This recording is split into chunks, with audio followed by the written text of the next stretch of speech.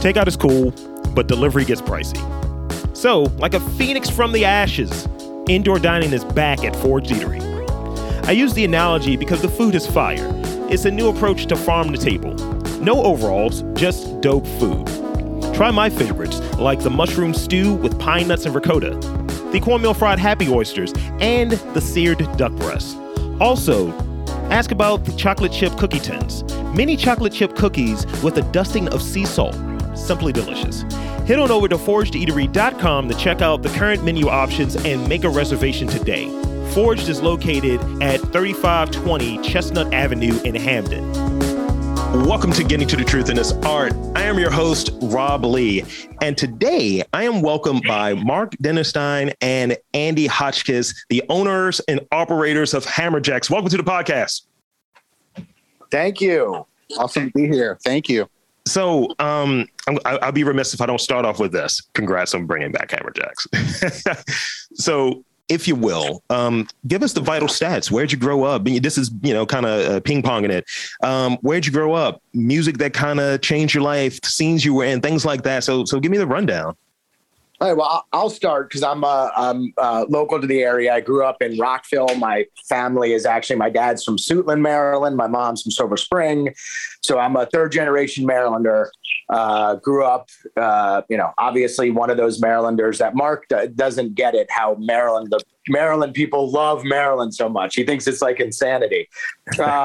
But yeah, so I grew up, locally, and my favorite music, Mark and I have this in common. We both love the Allman Brothers. He'll get into that later, but I'm a huge fan of Pearl Jam as well. I met my wife at a Pearl Jam concert. Obviously I'm a fan of pretty much all music that's out there. But if you're going to ask for, two bands that I love, I'd say the Allmans and Pearl Jam are certainly my tops. That's great. I am from all over the place, but I grew up in Houston, Texas, lived in New Orleans, Los Angeles, New York, Boise, Idaho, Baltimore. So I'm all over the place. And part of that's, college and all that. But I took my show on the road as a promoter, being in the live music industry, and had several opportunities in a lot of those different cities. And musically speaking, my first concert, I was 13. I went to the Allmans in New York at the Beacon Theater, which is a really legendary venue to see them in. They, when they were at their height, they were doing like a month of shows at the Beacon every March. They used to call it March Madness. And, kind of start off with that, but really went all over the place. And my love of music extends from classic jazz to EDM. I mean, I'm really all over the place. I'm a true appreciator of most anything. Yeah. Talent is really what, just pure raw talent is really what attracts me to a particular kind of music. So it's deep for me. Yeah, I dig it. The music search, I want to say, and I kind of started off with that question because I'm an appreciator of music. And I'll say in this podcast, whenever I have someone who's really like an audiophile in that way of like, yeah, I'm just looking for what's the new thing, man. It's, multiple genres. It doesn't matter.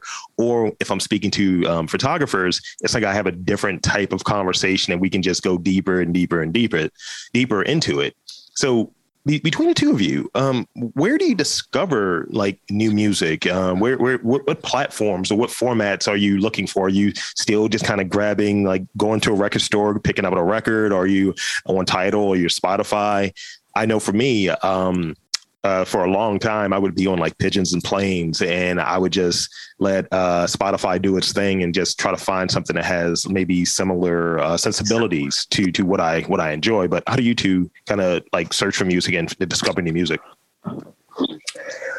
I'll go first. So yes, I'm a huge Spotify fan. So I do Spotify, and it's really funny. Like they think they have a profile, and sometimes they'll send you things. You'll be like, I do not like this. Like, I don't know why they think I would like this, but Spotify does do a great job of opening your eyes to new artists and new music that you'd never heard before. And all of a sudden you go on Spotify and you're listening to some band that you never heard before. And all of a sudden they're like your new favorite band for a while.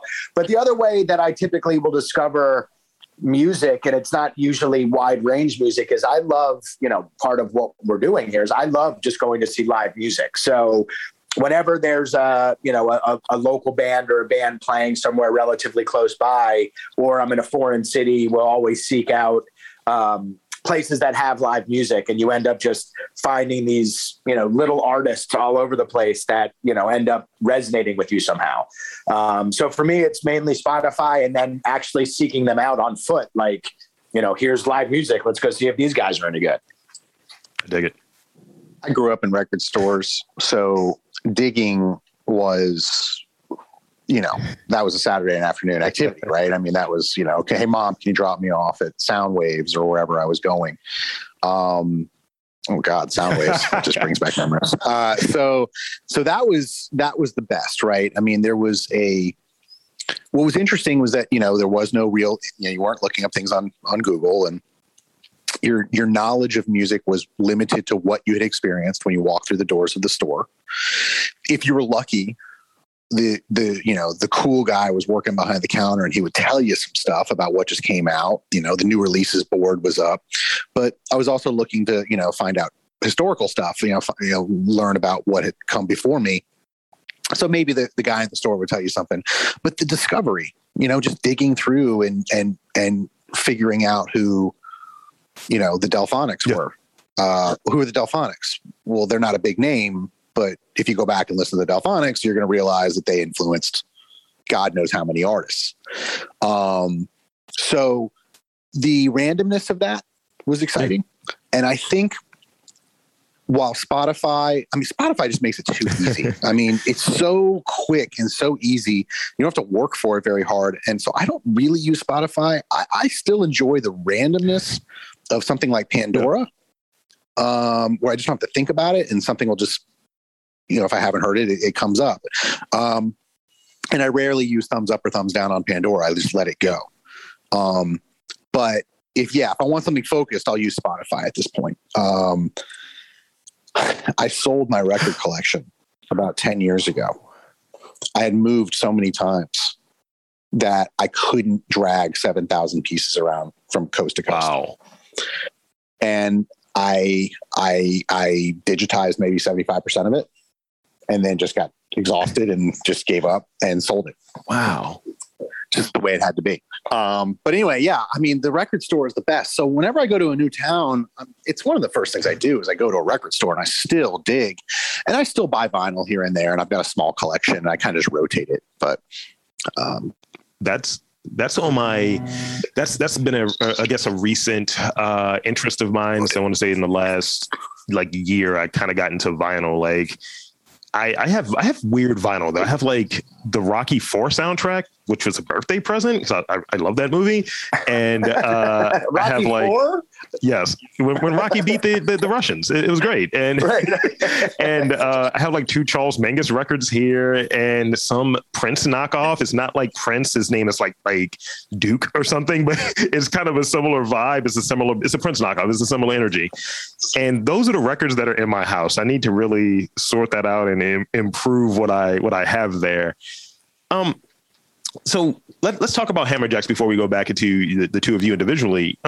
So Hammerjacks initially opened in 1977 or what have you.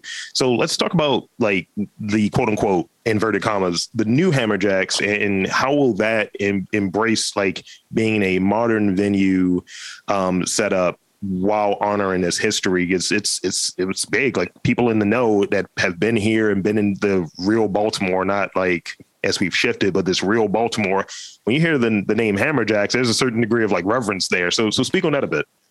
Yeah. So Hammerjacks was started in 1977. And if most people don't realize that Hammerjacks, when it started on Charles Street, was just a bar.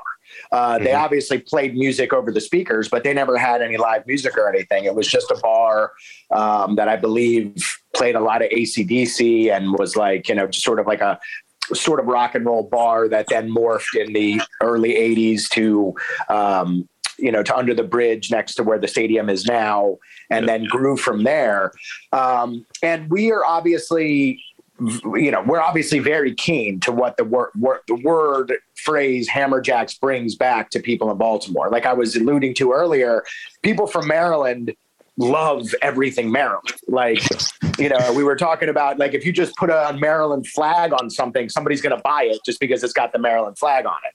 And so it was always very important to me to have a callback to the past, but and to make sure that we honor that, and we honor that by doing simple things like in our venue we have this huge banner that shows sort of the history of Hammerjacks, when it started, through the different iterations, the different bands that played there, and there's different pictures that call back to things that happened at Hammerjacks. But obviously the world today is much different than it was in the 70s and 80s. Like if we tried to bring Hammerjacks back in the form it was initially, we would be arrested, canceled. And it's just a completely different world at this point. So right. Our modern Hammerjacks is, it obviously is starting as an outdoor entertainment venue because that was a COVID thing. Ultimately it wasn't our original plan, but it seemed to work perfectly. And we will get back to our roots of doing, every one of our tailgates does have live music, but, next year we'll go back to our roots of actually programming real music and such. But it's not going to be, people think of Hammerjacks as a hair club, a rock and roll club. You had the Ramones, Guns N' Roses, Slayer, all those guys, Iron Maiden. But they also had people like Dave Matthews, right? So as time goes on, obviously the tastes of the people change. And so the new Hammerjacks is going to be a fantastic time, and it's going to showcase modern music. Ultimately, we are going to bring back some of the old, we're going to attempt to bring back some of the old groups, like, Kix comes back, for example. Like, we know that Kix would do fantastic at Hammerjacks, but at the end of the day, it's going to be all different genres of music. And really, the legacy that we're keeping is that legacy of camaraderie. And when you're in these doors, you're going to have a good time. Like I have long hair, but we're obviously not assuming that everybody that comes is going to be wearing leather pants and has long hair and that type of stuff. But we, so really the legacy is rebringing back, because it's got such a reverence in the marketplace, bringing it back to a and resurfacing it as something new that all generations can hold on to, and we can move it forward. I just wanted to add, so another way to call back the past is our geography, where we're located. The most popular iteration of Hammerjacks from 1977 to 2006, which was 3 locations. The most popular location was the Howard Street location. And in case you haven't noticed, there's a stadium there now. And we're roughly 3 city blocks away from that that most popular location. So keeping with the area, that architecture, that feel, that's a big way to do it. Mm-hmm. There were lots and lots of spaces around Baltimore that were, available, let's just say. But this one, geographically speaking, makes a lot of sense. The other thing that I wanted to say was, musically speaking, Andy's 100% right. I mean, we cannot recapture the 80s or 90s or even the late 70s. And if we could, I would bottle that up and try and do it as much as possible, because there's a lot of reason to do that. But we're the people's venue. I mean, Hammerjacks was a place that a lot of people could just come in and let their hair down and be anything they wanted to be. And I think that we're trying to carry that through with the idea that we're genre agnostic. When I went to high school, you could kind of tell who the metal kids were. You could tell who the hip hop kids were. You could tell who the country kids were. They all dressed a certain way. But these days, everybody's a little bit of everything. And so we're adapting to the times just as much as we're trying to preserve the past. And I think we owe it to Baltimore to not alienate, the folks who want to come and enjoy what I would kind of call more heritage music now, versus, educating and welcoming as many young people as we can and being inclusive. So I think those are all very important things, but somehow when we say it out loud, all of it makes sense. I dig it. And I will say another thing in regards to location, like the most famous iteration of Hammerjacks was under the 395 bridge. And we're obviously right under the 295 bridge. So it's sort of, keeping with the place and the style of area that, certainly rings true in that respect. I'm here for it. That sounds great. So speak on your favorite venues and if any of those traits, whether it be in maybe trying to have your own flavor, like I look at it like this, like if you go to a restaurant for sake of argument and you may have notes of like, oh, well, you know what, I would do this with this shrimp and grits dish, or I would do this with this cheesesteak or whatever the thing is, and see how I went back to Philly and New Orleans, Mark. I guess the question I would have is, in what are your favorite venues, and would there be anything that you've seen at these venues that you may want to try at Hammerjacks? You're like, you know what, I want to put my own spin on that and at my own place. Well, I'll go first because Mark's going to have a ton of them because he's been all over the country. So let me get mine out first. I mean, obviously growing up in my area, 930 Club was a huge inspiration. Like, just having the 930 Club and being able to see music there and the way that they do what they do, where it's sort of very simple, but also awesome. The 930 Club is one that comes to my mind. And the other one is actually from down in Austin, Texas, called Stubbs Barbecue. And that place is amazing because it's an outdoor venue with small indoor spaces. And when we're doing our outdoor area, I'm not going to say we designed it at all because they don't have the shipping containers or anything like that, but it's sort of like this little self-enclosed area right off a main strip. You don't really know it's there unless you know it's there. And, it's just they get tons of bands, and it's amazing.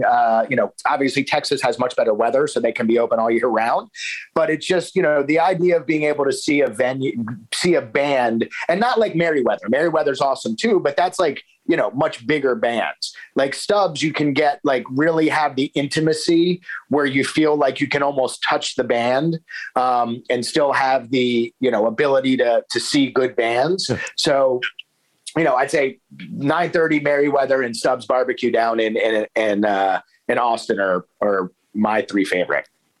And I think what Andy's touching on there is that there's a lot of the environment from those kinds of places have been really influential on him and me. I enjoy a lot of those spaces as well. But aesthetically speaking, what we've done for this outdoor portion of Hammerjacks, it's truly unique.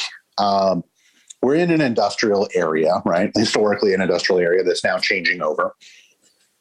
We've embraced using a lot of those rough, hard surfaces, brick, stone, metal, rather than, warmer, tones like grass and, sand, that kind of stuff, different ways to sort of terraform a space. So we're definitely industrial forward in our design.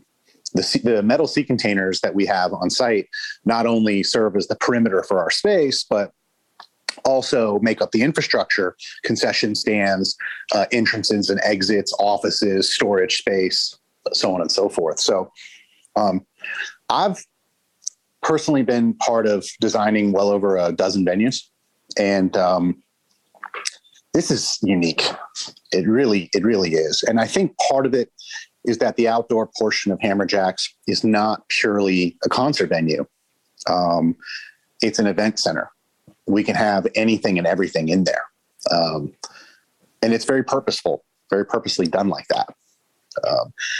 Obviously we have grand designs on a more indoor space, and bringing that portion together makes it a complete picture, in which case any one of those venues that Andy mentioned, or Tipitina's in New Orleans, or the old backyard in Austin, or, any theater, we can call back details and use those details in our space because we love those details. But until we have the indoor part, I think we have something that's totally unique and never been done in Baltimore before. Unique is what pulls you in and what grabs you. That's what interests me. Unique. Anything that kind of sticks out, like, okay, they're doing that different. Like, oh, we don't have that here. And sometimes the idea might be is simple or on the surface is relatively simple from the people that are doing it, but it might not be something that's here, and it might not be something that works here. And the question I always have, because I'm an advocate for Baltimore, is why not here? So I like that kind of what you and Andy are both describing there, as far as having something that's unique and kind of taking into account some of these really cool places, these cool venues, and venues that I know of, because I travel on occasion as well. So that's really cool. So let's see. I read about some of the big things that are happening, and I think they're combining various like Baltimore scenes. You have like kind of this art situation there with the mural from Nether. You have the sports fans with the tailgates, and you have people who are just like Baltimore people, and they want to check out the venue and check out the space. So speak on some of the other projects that I may not be aware of that are happening, because I know that you guys have opened relatively recently as we're recording this interview. But what are some of the things that are happening that I'm unaware of, and what are some of the things that best case scenario, pie in the sky that I would like that to happen here? So shoot it out there, if you will. Do you mean from an infrastructure perspective, like what we're going to be doing to the space to make it more inclusive? Is that what you're? Just some of the things that are within the community, bringing these different scenes together. So maybe in terms of like programming and things of that nature. Yeah, well, so I'll in regards to community engagement and that type of stuff, that's obviously being a local and being somebody who's sort of, you had alluded to it earlier, why not Baltimore, right? Like I've just sort of seen Baltimore get overlooked again and again. And it's such a great city that we're going to do our part to make sure that people do stop and take a look. But, engagement with the communities and things that we're doing, like one thing that's sort of unique to us is every one of our events we go into partnership with local 501c3s. So we have like Skate Park of Baltimore, and we have the Ullman Foundation, and we have Parks and People. And for us as owners in this area, that's always been a very important part for us to make sure that we're connecting with the community, furthering the community, and shedding light on some of these great organizations that make the community as great as it is. So if you come to a tailgate, you'll notice that we'll have a great presence from either of any three of those organizations. And we obviously make donations, and we have them in our venue to sort of shed more light on each one of those organizations, and hopes that we can get people to, enjoy what it is that's happening, and sort of get people to back those organizations, because we feel that they're great organizations.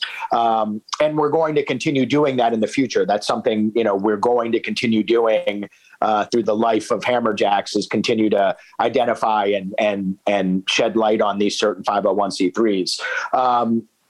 I think that one of the things you may not know, we're doing private events. We have a private event that's coming up this weekend called the Quintessential Festival, that everybody can go and get information on hammerjacks.com about. And it's basically, talking about history. Like, I don't know if you knew this, but our venue, where our property is today, is also where the former Paradox used to be.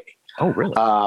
And Paradox was a very well-known institution in Baltimore for many, many years. Wayne Davis was the owner. He's a friend of mine, known him for years.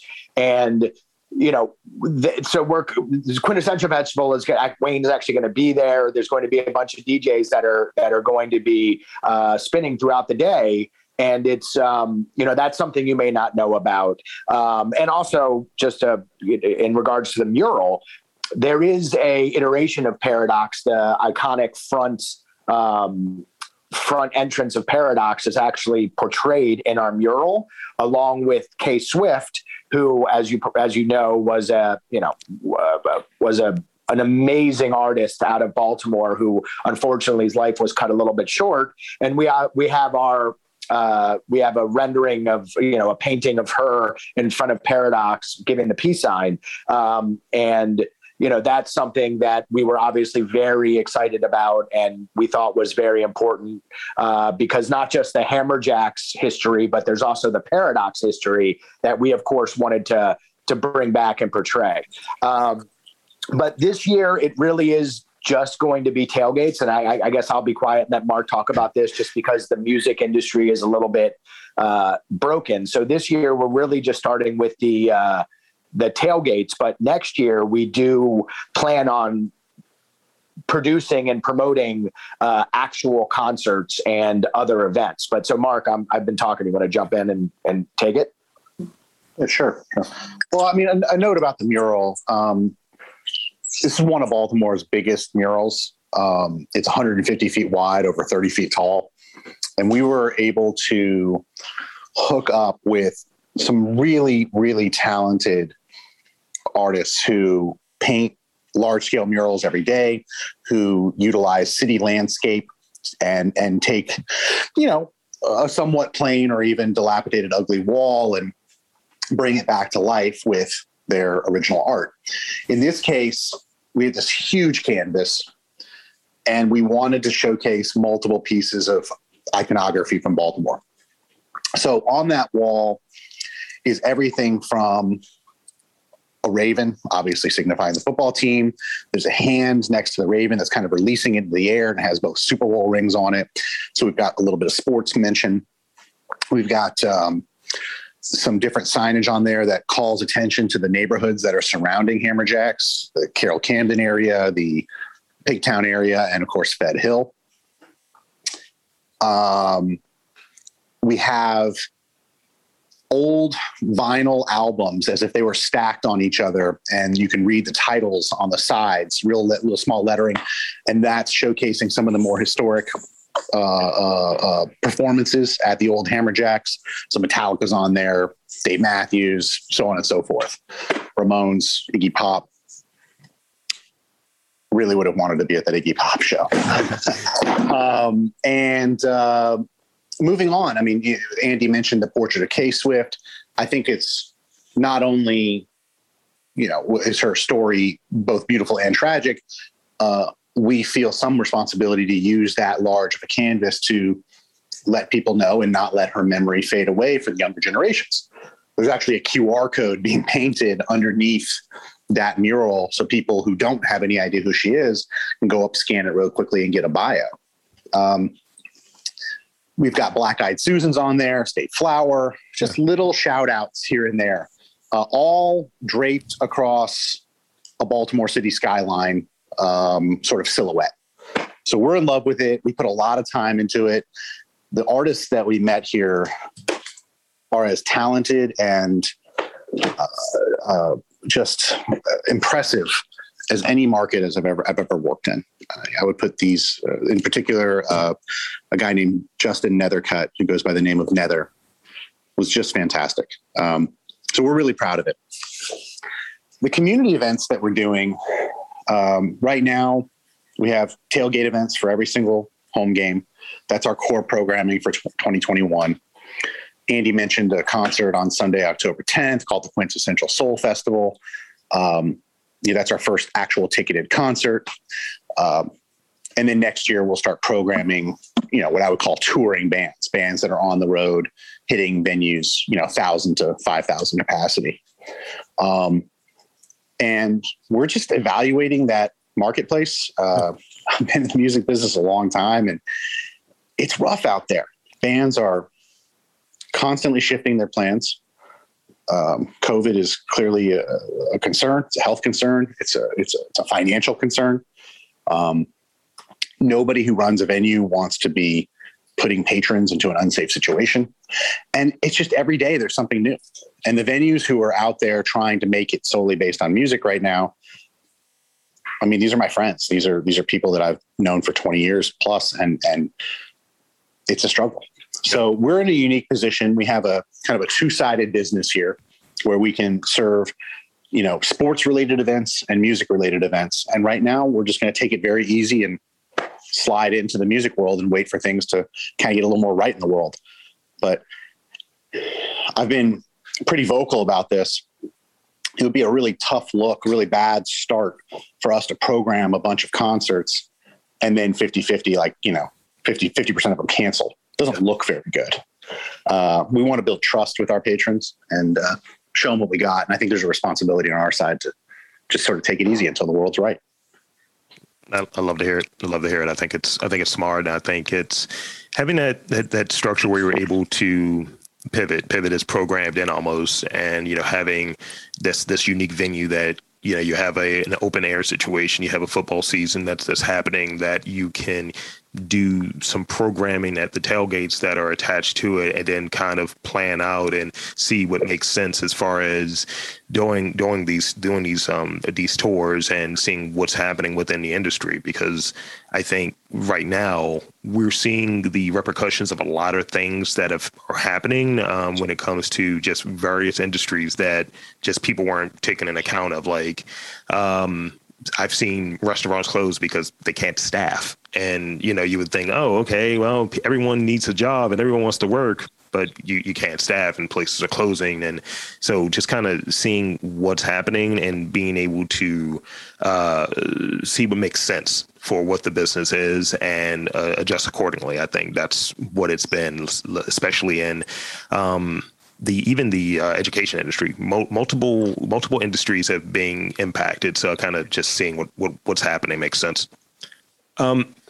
So I have a couple more questions here before we wrap up. So Andy, what is your most marked characteristic, and how does that apply to your work in commercial real estate? Because I've read that's where your background is at. Yes. So my most, I would say kind of like our venue, I'm a tad bit unique. I really care about people, but I also don't necessarily care what people think of me, if that makes sense. Yep.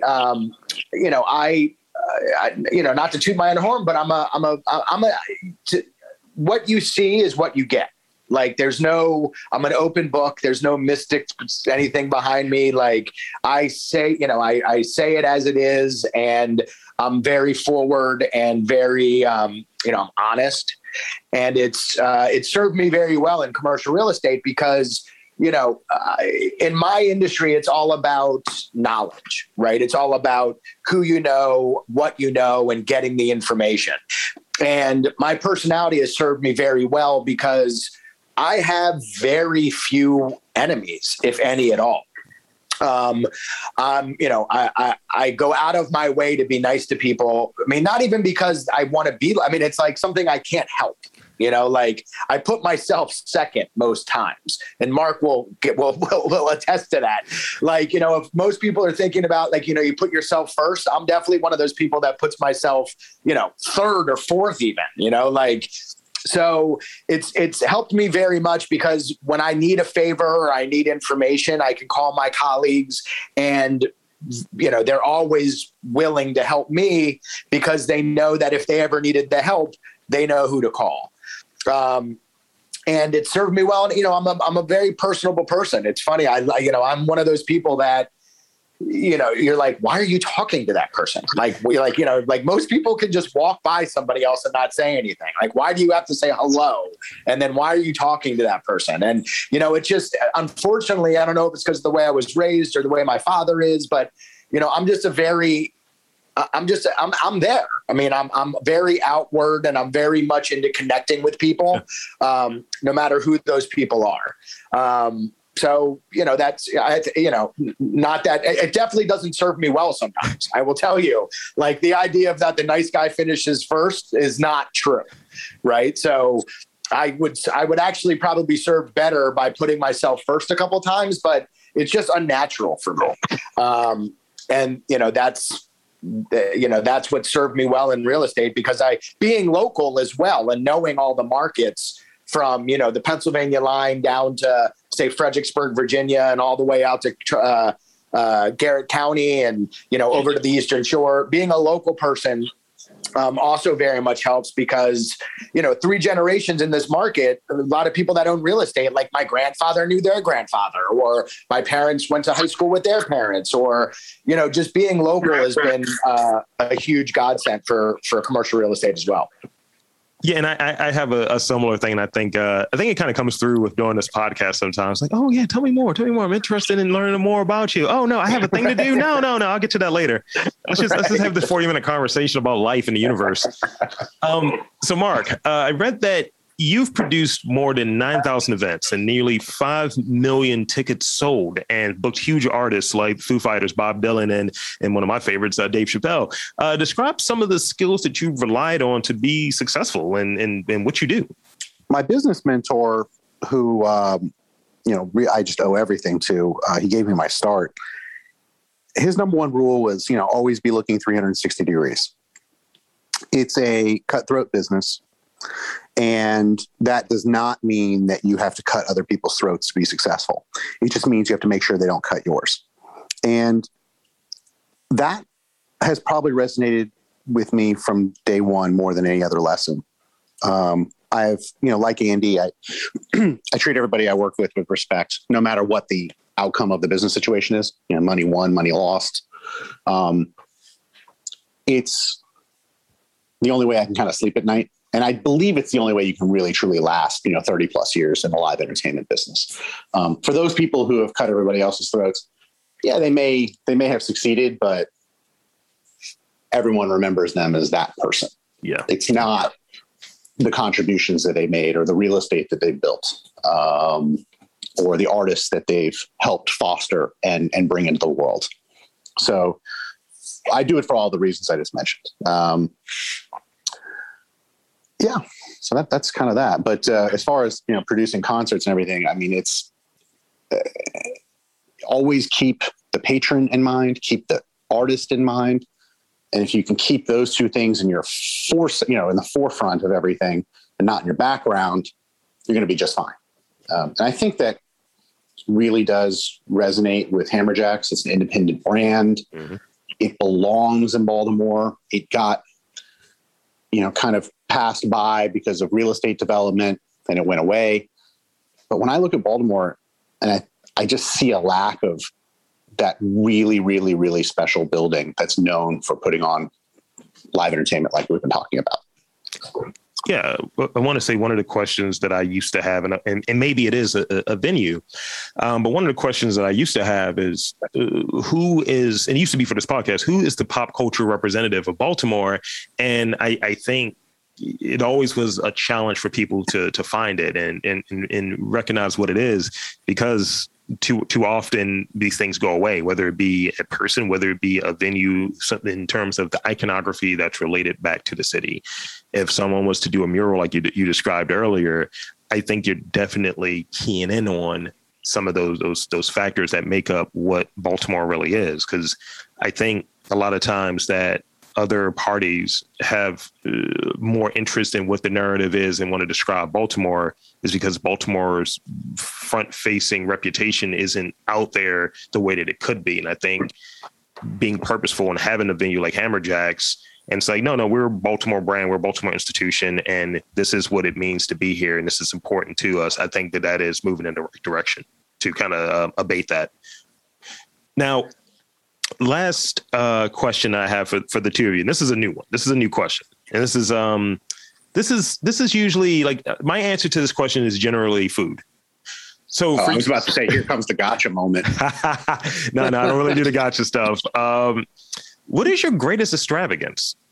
I like to have really nice dinners. Like, hey, let's go to the Bygone and let's just, drop 200 on this plate real quick.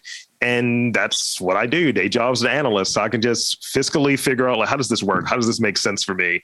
Let's do it. So for the two of you, what are your respective greatest extravagances? Is it records? Is it like really expensive shoes? What's the extravagance for you guys? Well, I'll go first on this. The more you get to know me, you'll realize I'm a pretty simple dude. So I have two things, one that's sort of extravagant, one that you might not think is extravagant, but I ask myself this question actually numerous times, and it's what I come back to all the time. My main extravagance would be skiing. I grew up skiing, on the East Coast. I've traveled all over the country skiing, and it's one of those things that honestly, economically does not make sense because it's so expensive, but if you invite me on a ski trip or, there's a ski trip happening, I'm going. I don't care what it's going to, obviously I do care what's going to cost and sometimes I can't, but that's probably my biggest extravagant is that I'll grab my skis and go anywhere to get on the slopes. The other one that's kind of funny, because I do ask myself this question because I'm like, my wife always yells at me because I don't like clothes. I don't like shoes. I don't like I barely even wear shoes, and Mark can attest to that. My other extravagant is a little bit weird. I think it's like water.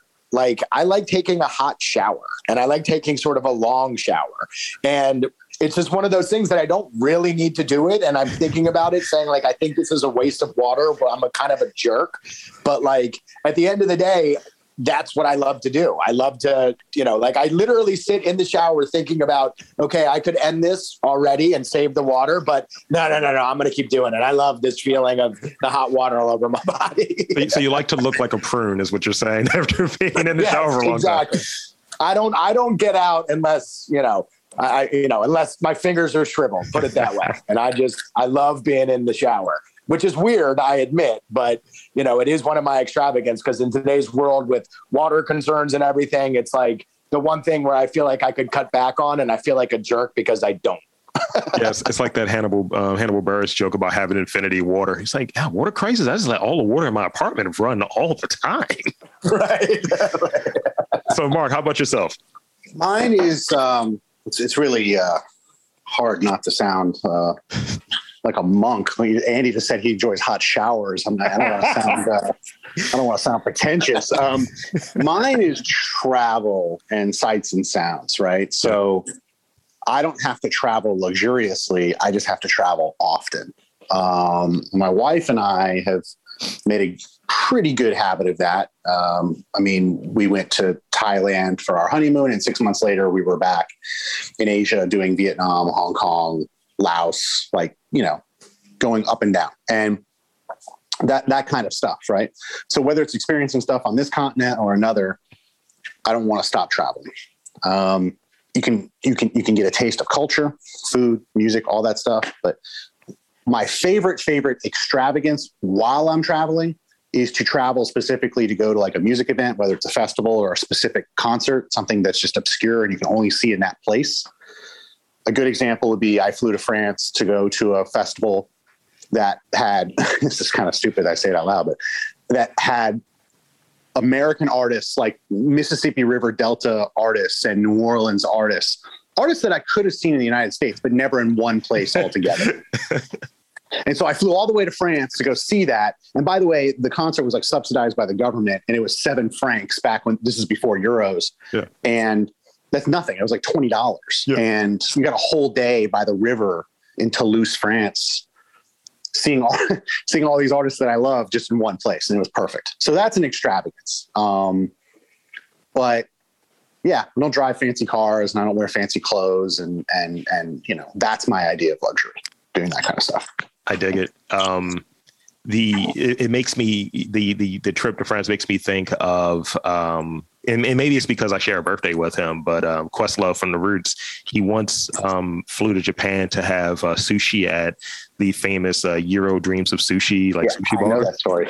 And I was like, I would do that. Because I was watching the documentary and I found out about it. I was like, Japan for sushi, that's on to something. Now, you want to make this a small world right now? Spin it. My cousin produced that documentary. Wow. Yeah. So not only did I know that story, and I used to be in business with Questlove. So, I mean, the company that I used to run, we were partners in OK Player, which is The Roots. And so I had heard that story from him after I told him my cousin just made this amazing documentary. So random, small world. That's great. That's great. And the last thing I'll say, because I've been playing with this recently, and my girlfriend was like, so how many robes? So I've been looking at Versace robes, and I was like, oh, they go up to a 3X? Oh, let's get this.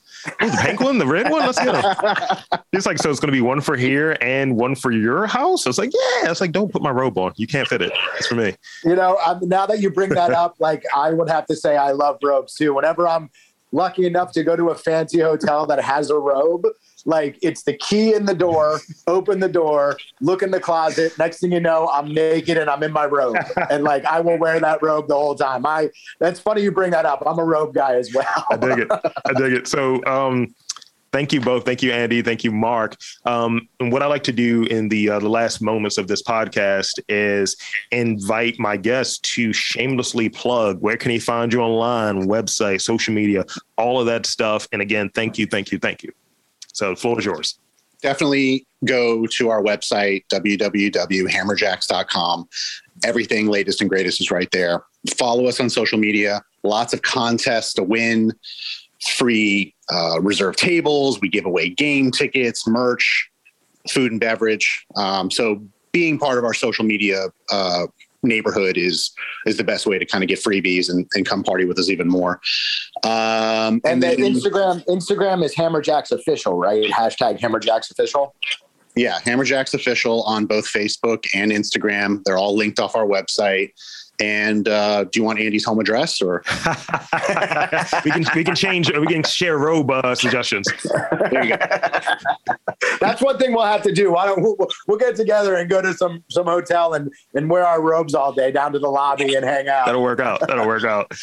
So again, thank you too for being on this podcast. And I'll do my sign off if that's all right with you. So for Andy Hotchkiss and Mark Dennerstein, I am Rob Lee, saying that there's art in and around Baltimore. You just got to look for it.